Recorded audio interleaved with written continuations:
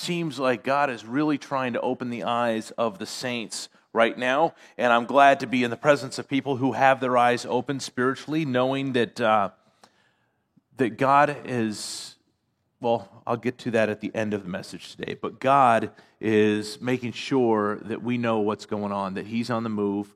Certainly when God is on the move, you can see Satan on the move as well.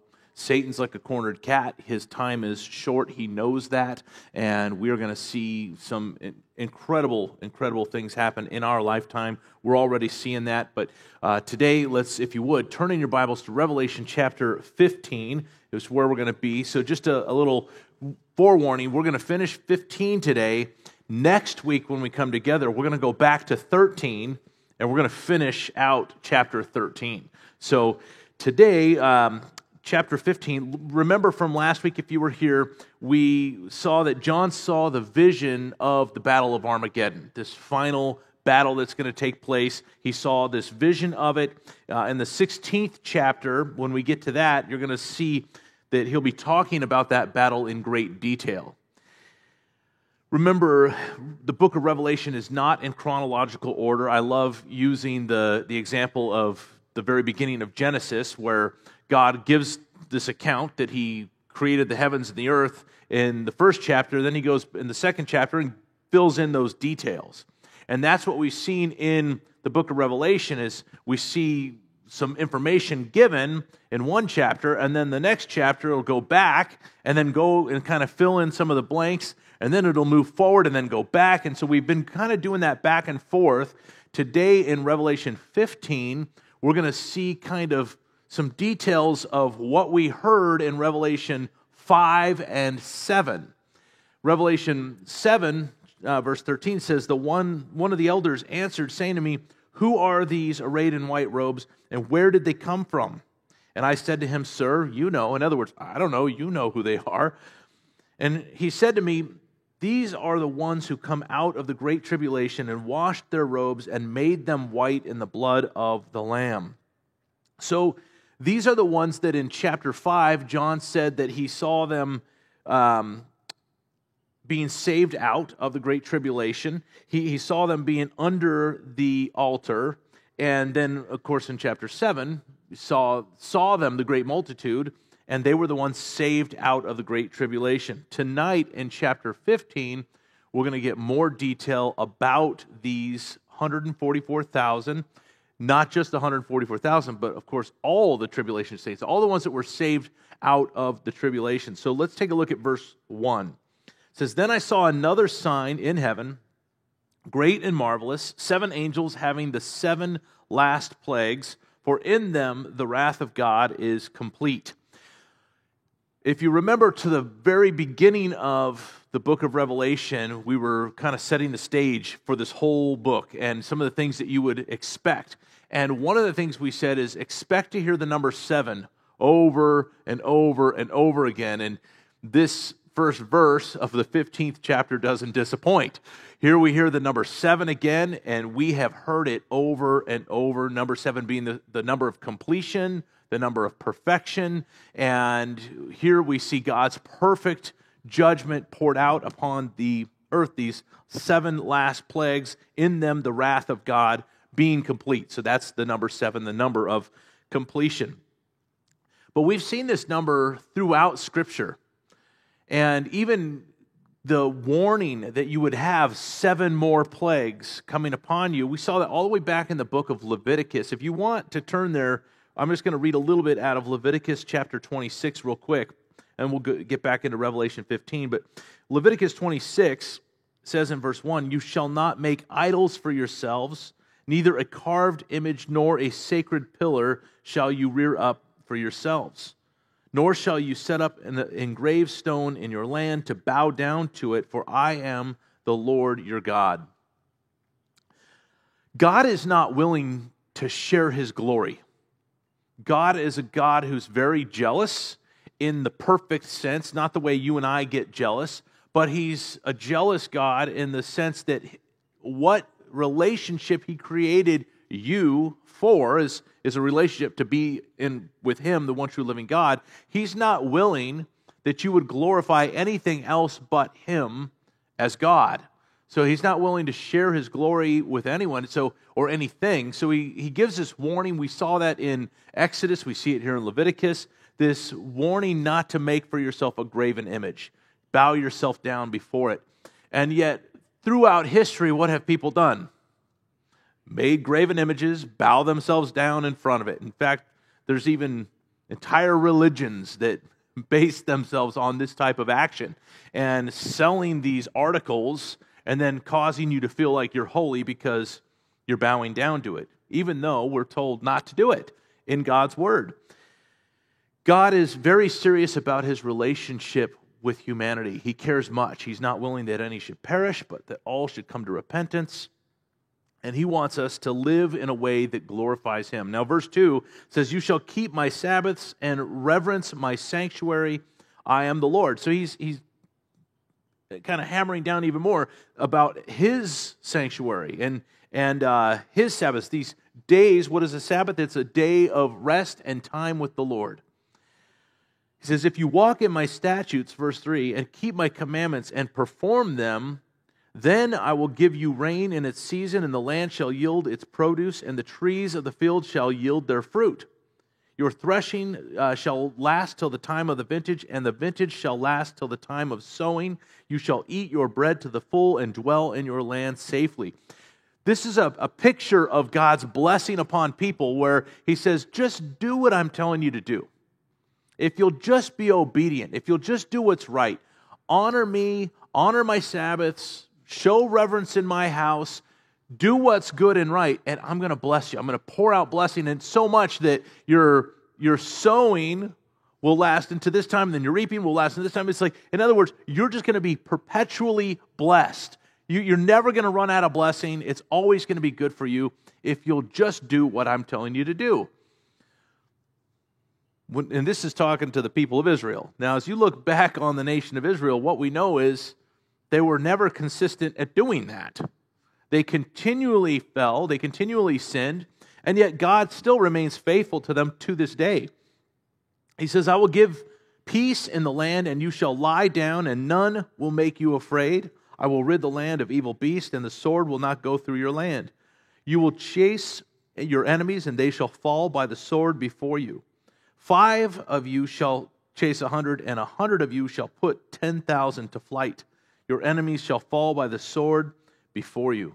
So again, blessing, supernatural blessing. I mean, how many people are going to run away? 10,000? This is incredible supernatural interaction. We saw that with Gideon, right? With Gideon, God tells him, "Hey, let's thin the herd a little bit. We're gonna have this great battle. In fact, we're gonna whittle this down. I want only 300 guys to fight." And those 300 killed 135,000 people. That's not any sort of, numbers a military leader wants. Like, okay, I'm going up against 135,000, and you're going to give me 300 Marines? I don't know, I guess the Marines could do it, but that's supernatural. We see God's blessing upon that. And then he goes on, if you would skip down to verse 18, but he goes on to say, if you don't do what I'm telling you to do. He says, after all this, if you do not obey me, then I will punish you 7 times more for your sins. I will break the pride of your power. I will make your heavens like iron and your teeth, and your earth like bronze, and your strength shall be spent in vain, and your land shall not yield its produce, nor shall trees of the land yield their fruit. That is a striking contrast to the blessings of God. He's saying that you do what I'm telling you to do, you're going to be blessed. You don't do what I'm telling you, I'm going to withhold my blessings from you. Then, verse 21, if you walk contrary to me and are not willing to obey me, I will bring on you 7 times more plagues according to your sins. So this was all the way back in the book of Leviticus. And here we are tonight in the book of Revelation, 2 different dispensations. When I say dispensations, I'm talking about different time periods and the way God interacts and how he does what he does with humanity. It was different prior to the coming of Christ, when Christ came and he was the sacrifice, then the new dispensation. We're in a new dispensation right now, reading in the book of Revelation the concept that God is a God that blesses, but he's also a God that will withhold that blessing if his people aren't doing what they're called to do. Not only will he withhold blessing, but then he'll bring plagues. He'll bring a curse to those who are going against him. They're walking contrary to God. Now, let me just, for giggles, let me ask, are we living in a culture that's going against God? I mean, I can't find a place in our culture where our culture isn't going against God. We're going against him with issues of life, sexuality, gender, marriage, parenting, family. I mean, you name it. Our culture has rejected God and is walking contrary to him. And then we wonder, where is God's judgment? And the fact is, and we'll see tonight, it is coming, and it's not going to be pretty for those that are here. And good news, you already know this, we're not going to be here for that. Amen. Go back to Revelation 15 with me, if you would. So Revelation 15, verse 2. I saw something like a sea of glass mingled with fire, and those who have the victory over the beast, over his image, and over his mark, and over the number of his name, standing on the sea of glass, having harps of God. If you remember back to chapter 4 in the book of Revelation, it said that before the throne you could see glass like crystal, and it was showing the purity of who God is. And whenever you see water, there's a couple of things that it could be, but we talked about how this is the Word of God. It's the purity of God's Word. Here it's mingled with fire. So this is speaking of God's divine judgment. His judgment is pure. It's scary, but it's pure. It comes from a pure position. When God pours out judgment on people, it is rightly deserved. And not only is it rightly deserved, but God isn't quick to pour it out. God is very patient, sometimes more patient than we think he should be, but we're not God. But we know that he's patient, he's long-suffering, and again, he's not willing that anyone would perish, that all would come to repentance. It's talking about those who have victory over the beast. Now, we didn't go too much into it, or Ken didn't go too much into it when he was in the book of Revelation, chapter 13. And I think he'll probably touch on it some more as he finishes the chapter. But you all know that there's coming a point in time when nobody's going to be involved in the economy of the world unless they have that mark. It's going to be on their right hand, on their forehead. This is the mark of the Antichrist, which is just a ripoff of what the 144,000 have, right? The 144,000 are marked in their forehead as the name of God, and these people on earth are going to be forced to take a mark on their forehead, and it's in allegiance to the Antichrist. We, as a people, we have been conditioned now. Now, I'm not talking about us sitting here in this room or you watching online, unless you're one of my trolls, but if you're watching because you legitimately enjoy our watch and you like knowing what's going on in the world, we know this. We know that we watched, over the last few years, we watched the world governments collaborate with one another and find a way that they could control everyone on the planet. Now, they didn't control everyone, because we stayed open here at 412 Church. We stayed open. We didn't mask. We went against the mandates, all that kind of stuff. But by and large, as you look at what happened around the world, they were very successful in controlling the whole world and making it well known that unless you did what they told you to do, you could not be involved in the economy of the world. You couldn't buy a plane ticket and get on a plane, couldn't go to the grocery store and buy food at the grocery store, couldn't go to work unless your work was deemed essential. So, in other words, you couldn't be involved in the economy of the world. And we saw them start to roll out this idea that you would need a passport, and this would be a digital passport, saying that you've received a shot that you didn't want to receive. But if you wanted to go to work, you had to get it. And you wanted to be able to travel and buy a plane ticket and go see grandma, you had to get it. And I'm not saying that the shot that they wanted everybody to get is the mark of the beast. In fact, I've been very clear from day one, I don't think it is. However, I do think it was a way of conditioning the world to receive it. And I do believe that most people are going to end up getting it. There's going to be a lot that don't, but I think most people are going to get it. Most people have been conditioned, well, this is just what I have to do.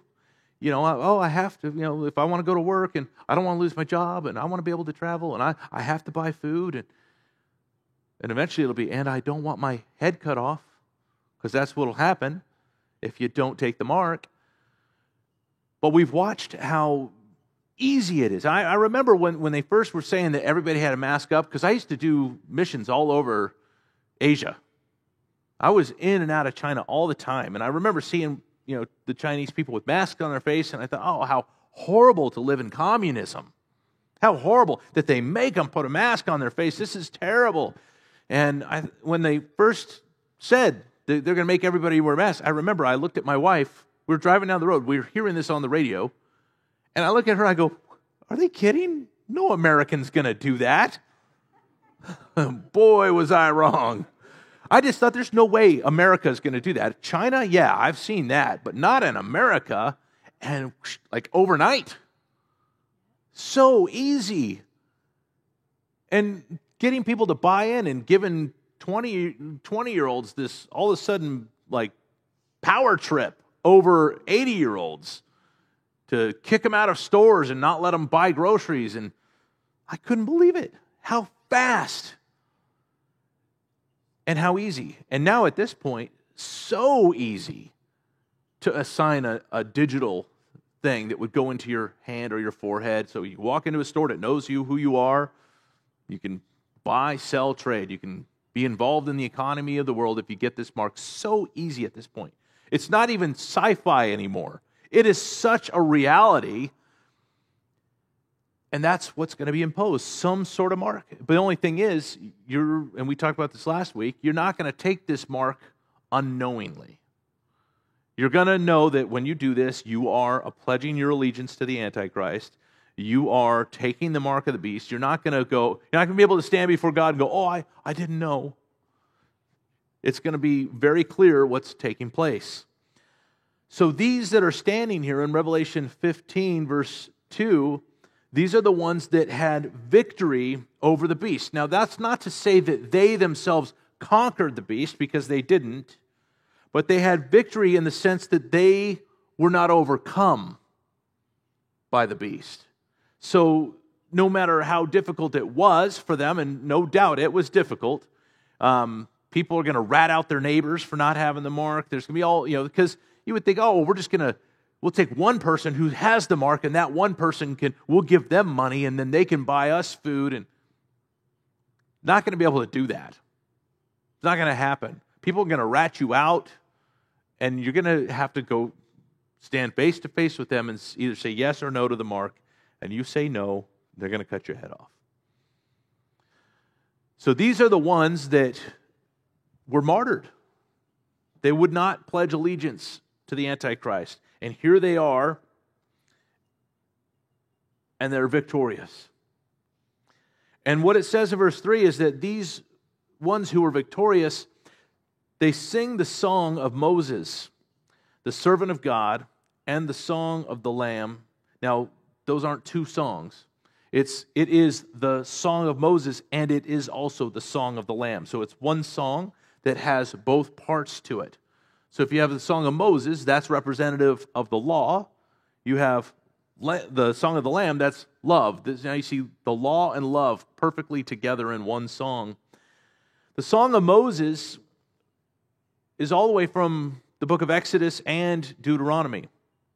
In Exodus, you recall when the Israelites had gone through their plagues, and the people of Egypt had gone through the plagues, and they kept going to Pharaoh. Moses kept going to Pharaoh, let my people go, let my people go. And Pharaoh kept hardening his heart, and God kept sending plague after plague. Eventually, they were let go. They came to the Red Sea. God parted the sea through Moses. Israelites walked across, and when they got to the other side, and God closed the waters in on the chariots of Pharaoh, it says in Exodus 15 that they sang a song. I'm not going to go and read the whole song to you tonight, but there's this song as they look back, and it's a song of victory.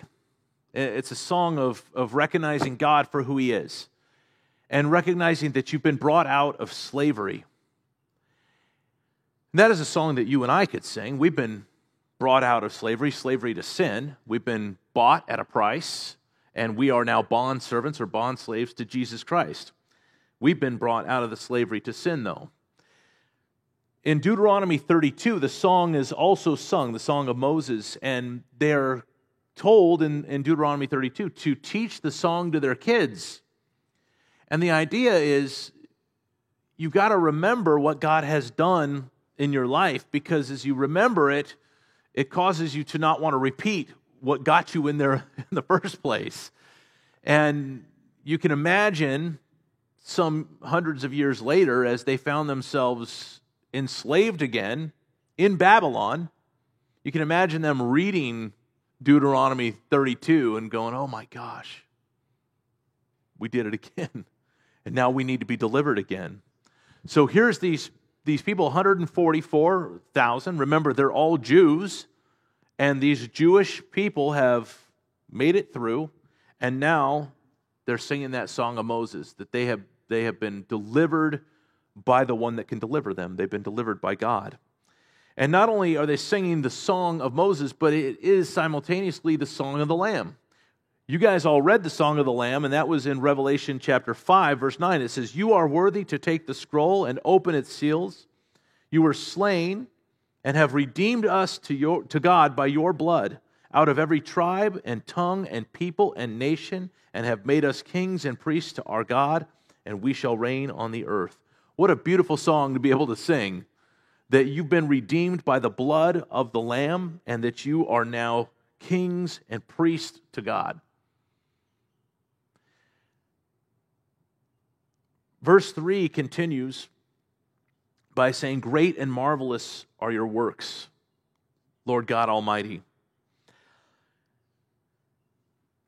It's an important thing to remember the works of God.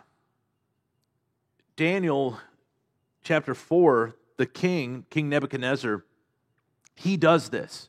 The king writes this declaration to all peoples, nations, and languages that dwell in all the earth. "Peace be multiplied to you. I thought it good to declare the signs and wonders that the Most High God has worked for me. How great are His signs and how mighty are His wonders. His kingdom is an everlasting kingdom, and His dominion is from generation to generation." It is a very important thing to remember the works of God that He's done, not just for the nation of Israel as we read the Word, but for us personally.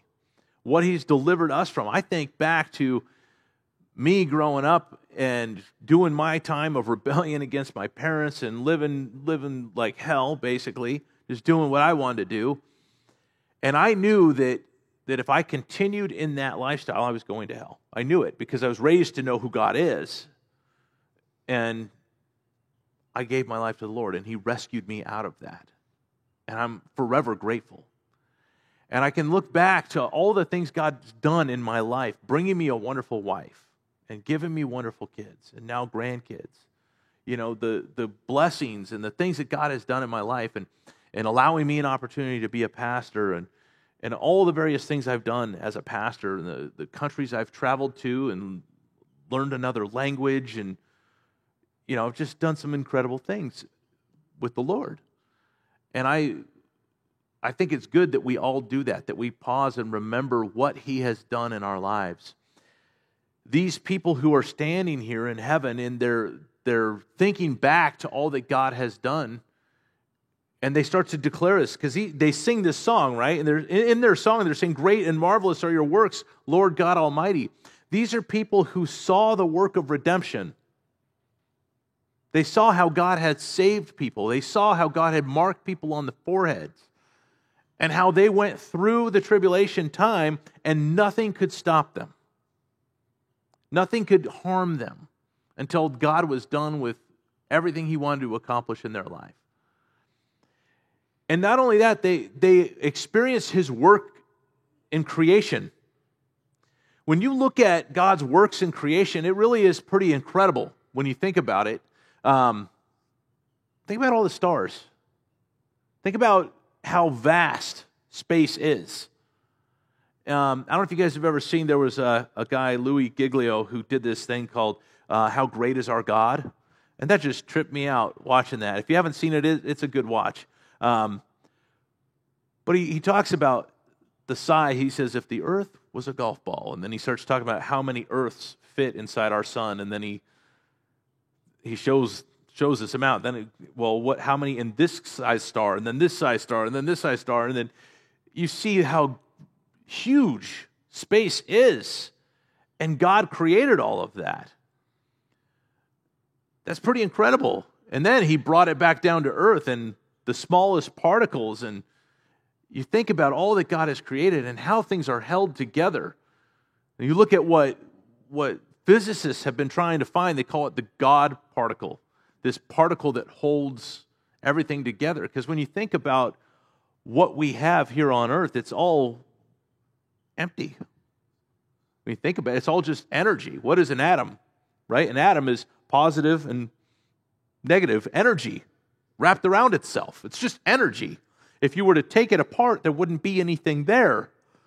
And yet these atoms that are just particles of energy start sticking together, and you have solid matter. And it's just energy. It could be taken apart, and it wouldn't even be anything anymore. And yet, by God's will, all of his creation is being held together.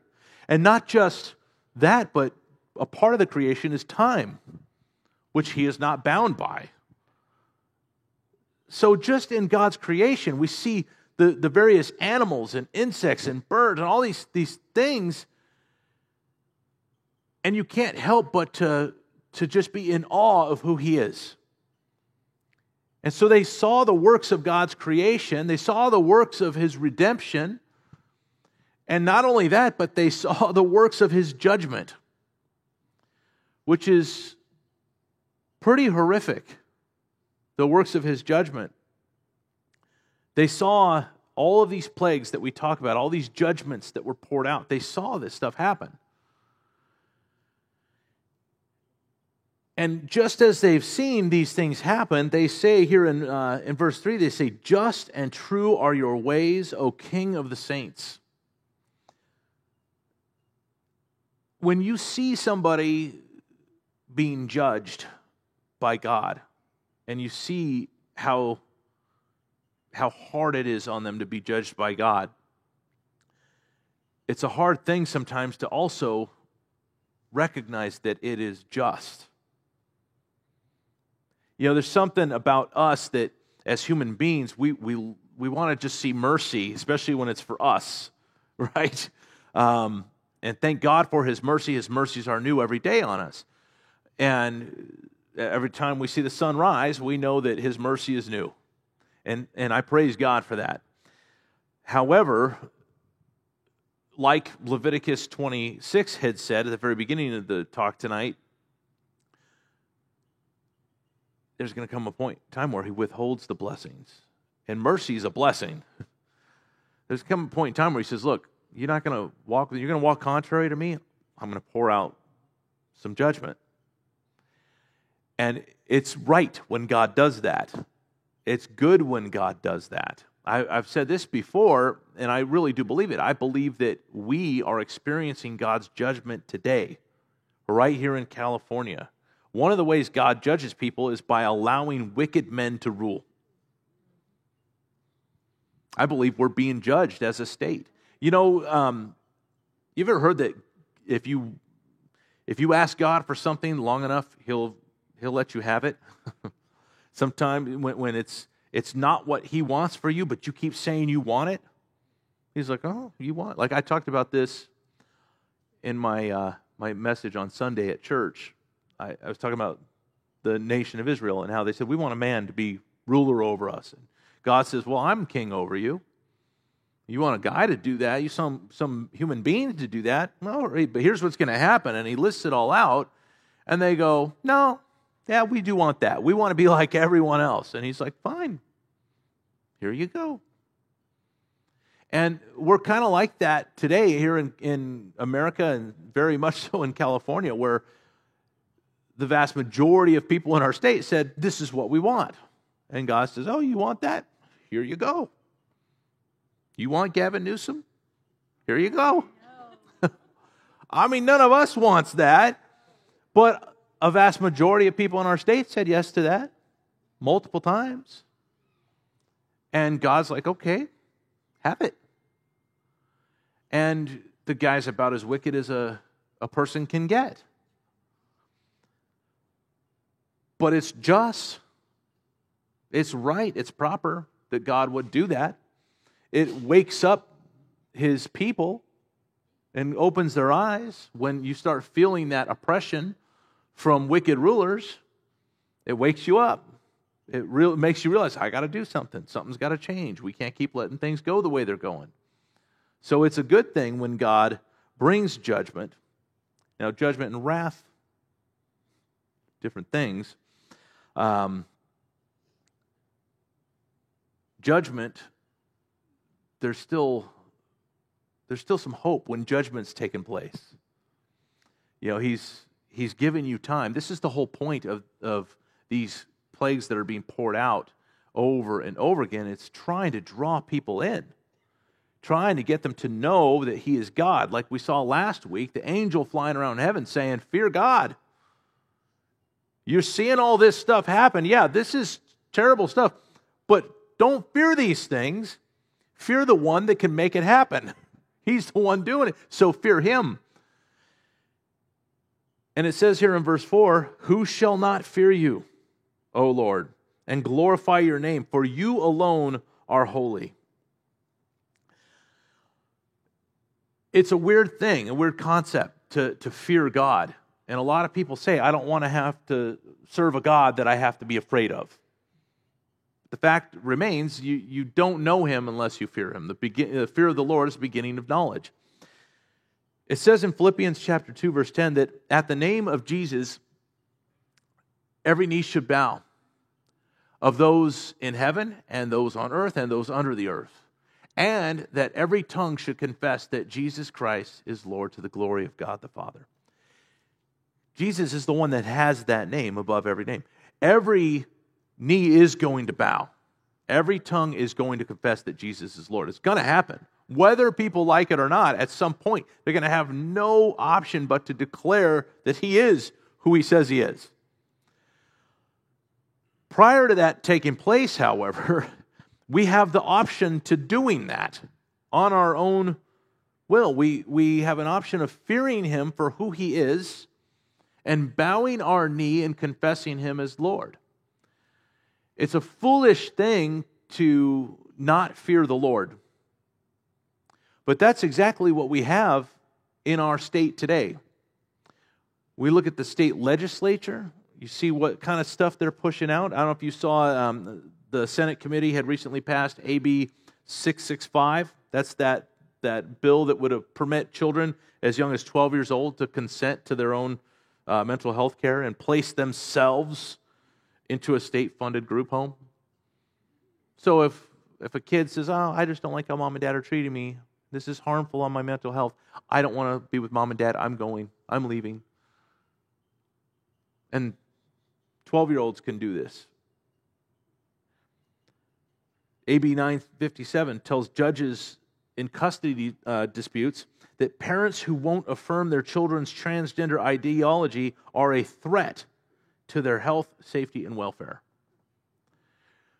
The kind of people that do that put those kind of bills in place, those are people who have absolutely zero fear of God. And what's weird is many of them claim to be people of faith. Most of them, Catholic. Oh, I'm Catholic. Like Joe Biden. I don't know if you know, Joe Biden's a Catholic. I don't know if you guys knew that or not. The guy's the worst Catholic I've ever seen. These people have no fear of God. If you can't write bills like this and say that you're afraid of God. And there's the same kind of people that say, well, why would I want to fear him? He's a loving God. Well, yeah, he's loving, but he's to be feared. He's God. He can send your soul to hell. It is so important to have a healthy fear of God. And it's like it said there in verse 4, who shall not fear you, O Lord? This is the result of them seeing the judgment poured out over and over again. They're like, hey, there's no way people can not fear you now. Now they know. Now they see it. For all nations shall come and worship before you, for your judgments have been manifested. We saw this back in the book of Psalms, Psalm 22.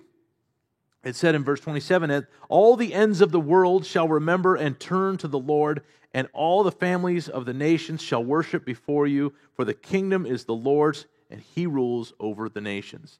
So Psalm 22 was prophetic in nature, speaking about what would come to place later on in the future. But they're seeing this now, that all nations shall come and worship before you. Your judgments have been manifested. That's a scary thing, that your judgments have been manifested. See, up until that point, God had been talking about his judgments, but now they've been manifested. We're hearing about these judgments now. We're hearing about them because we're paying attention, and we know these things are coming, and we can share this with other people, and thankfully, we're not going to be here when those things go on. Thank God. But they're going to see it as though it's already there. It's manifested. It's happening. It's happened.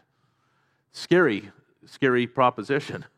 Verse 5 says, after these things I looked, and behold, the temple of the tabernacle of the testimony in heaven was opened. So know this, that in the book of Exodus, when God gave Moses those specific instructions for building the tabernacle, and he says, carry this out specifically the way I'm telling you, build this exactly. It was a replica of what's in heaven. And that's why it was so specific. You had to do it exactly the way God had instructed. And not only did God give the instruction, but then he gave the ability to certain men to have this craftsmanship and be able to actually create the articles that he was telling them to create. But it was a replica of what you see in heaven. And here in heaven it says that it was opened. And verse 6 says, out of the temple came the 7 angels, having the 7 plagues, clothed in pure bright linen, and having their chests girded with golden bands.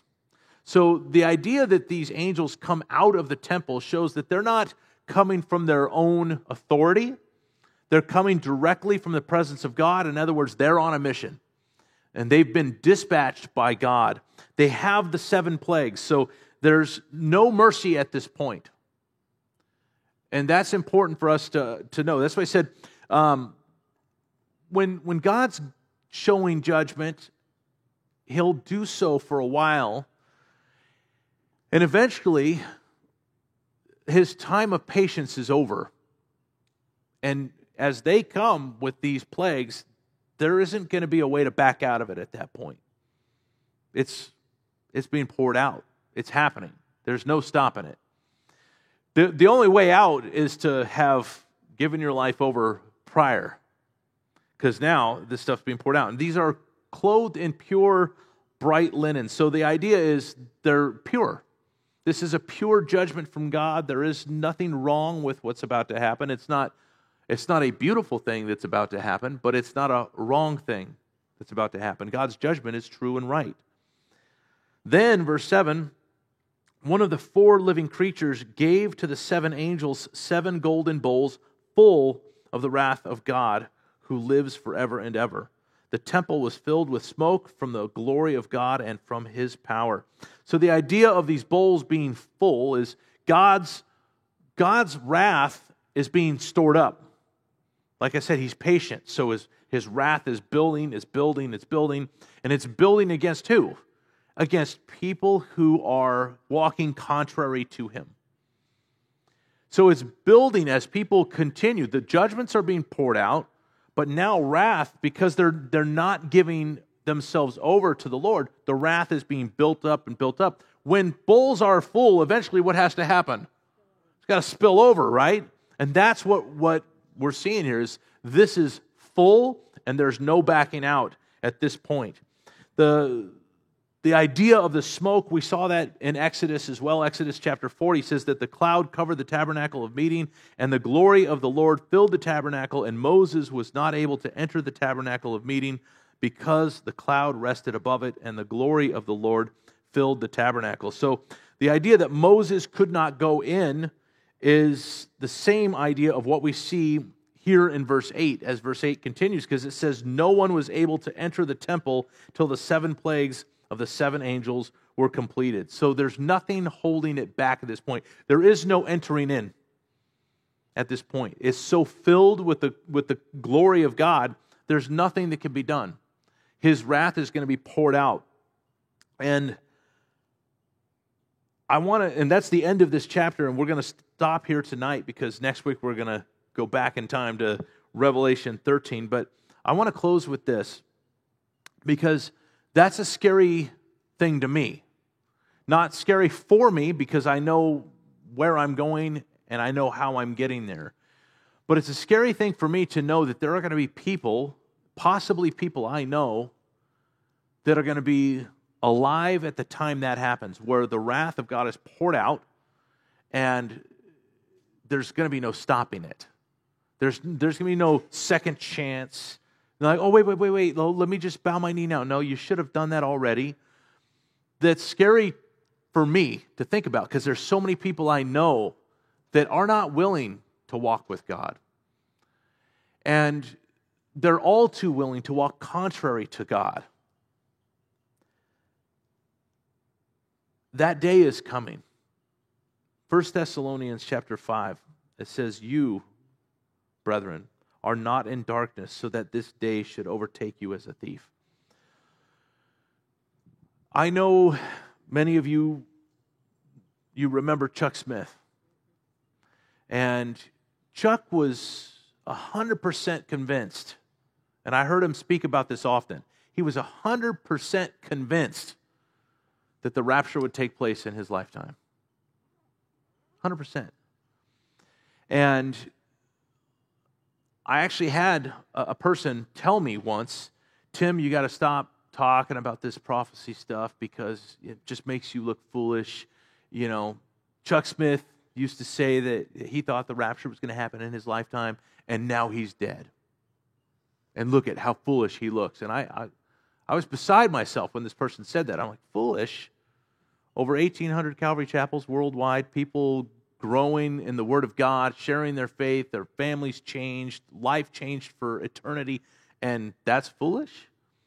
I don't think it's a foolish thing. I think that Chuck was living the way God told him to live, and that is in that dichotomy where you're living two ways simultaneously. You living as though he's coming back right now, that you firmly believe it's going to happen right now, and you believe that it won't happen in your lifetime. You're living both ways simultaneously. There is this understanding, though, like we just read in 1 Thessalonians chapter 5, verse 4, that we are not in the dark. We're in the light. This isn't going to overtake us. I think if those things that we're looking to happening, then I think they're going to happen sometime soon. If those things would have happened when Chuck was alive, guess what? He'd have been prepared. It would not have overtaken him. If you go back and listen to Chuck's messages, he was firmly convinced that it was going to happen any moment. And because of that, he was ready. And because he was ready, his other pastors were ready. And because they were ready, their congregations were ready. What has happened since Chuck died, many of the pastors stopped talking about prophecy. And what's happened now, you see a lot of them a lot of the Calvary chapels are not filled with people who are rapture ready. They're just not. They're not ready for it. It's not even in their mind. They're not even looking for the signs of these things to take place. It's so important for us as believers to read through these things in the book of Revelation and go, okay, that is going to happen. And I've been told by God's word that it's not going to take me like a thief does in the night. If you knew approximately when that thief was going to come, you would be awake, gun ready. Right? I mean, that's the idea, is you don't go to sleep and just tune that out, because you know approximately when it's going to happen. That's the same for us as believers. It's not going to overtake us like a thief in the night. We're going to be aware of what's going on. We don't know the day or hour, but we certainly know the season. And there is absolutely zero doubt in my mind that we're fast approaching. Like I said, the labor signs, labor pains, more frequent, more intense. Chuck thought it was bad when he was alive. If he could see what we're seeing today, men dressed as women, parading around children with no clothes on, I mean, if he could see that, Chuck would roll over in his grave.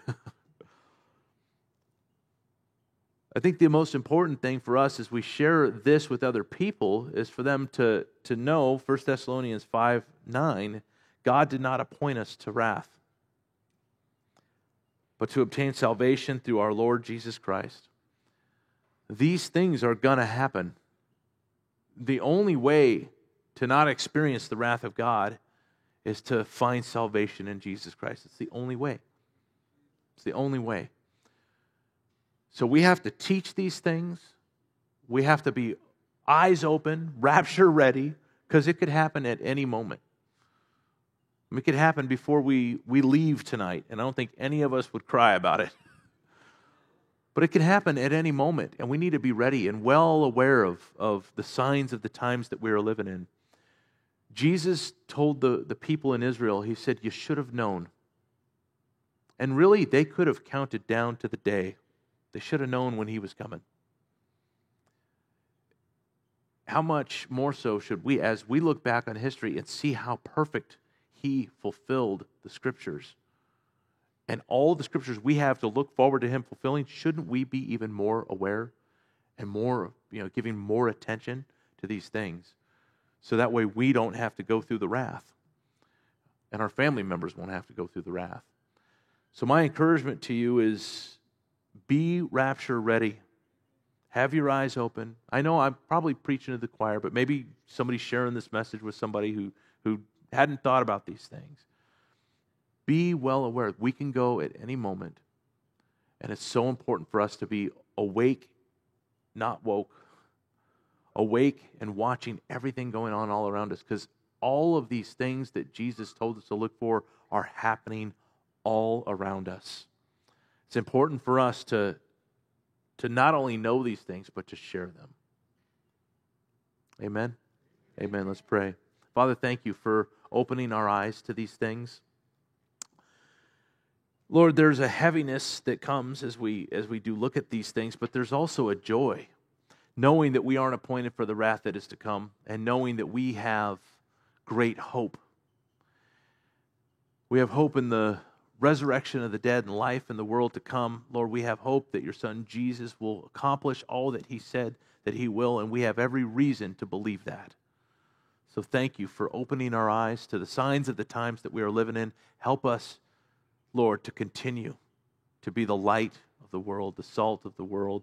Father, I pray that we would stand watch for our families, and that we would see what is coming and we would sound the alarm. That way they would not have to die in their sin. We ask it in Jesus' name. Amen. Amen. God bless you guys. Thank you so much for coming out tonight. Thank you all for tuning in. We'll see you next week right here on our watch.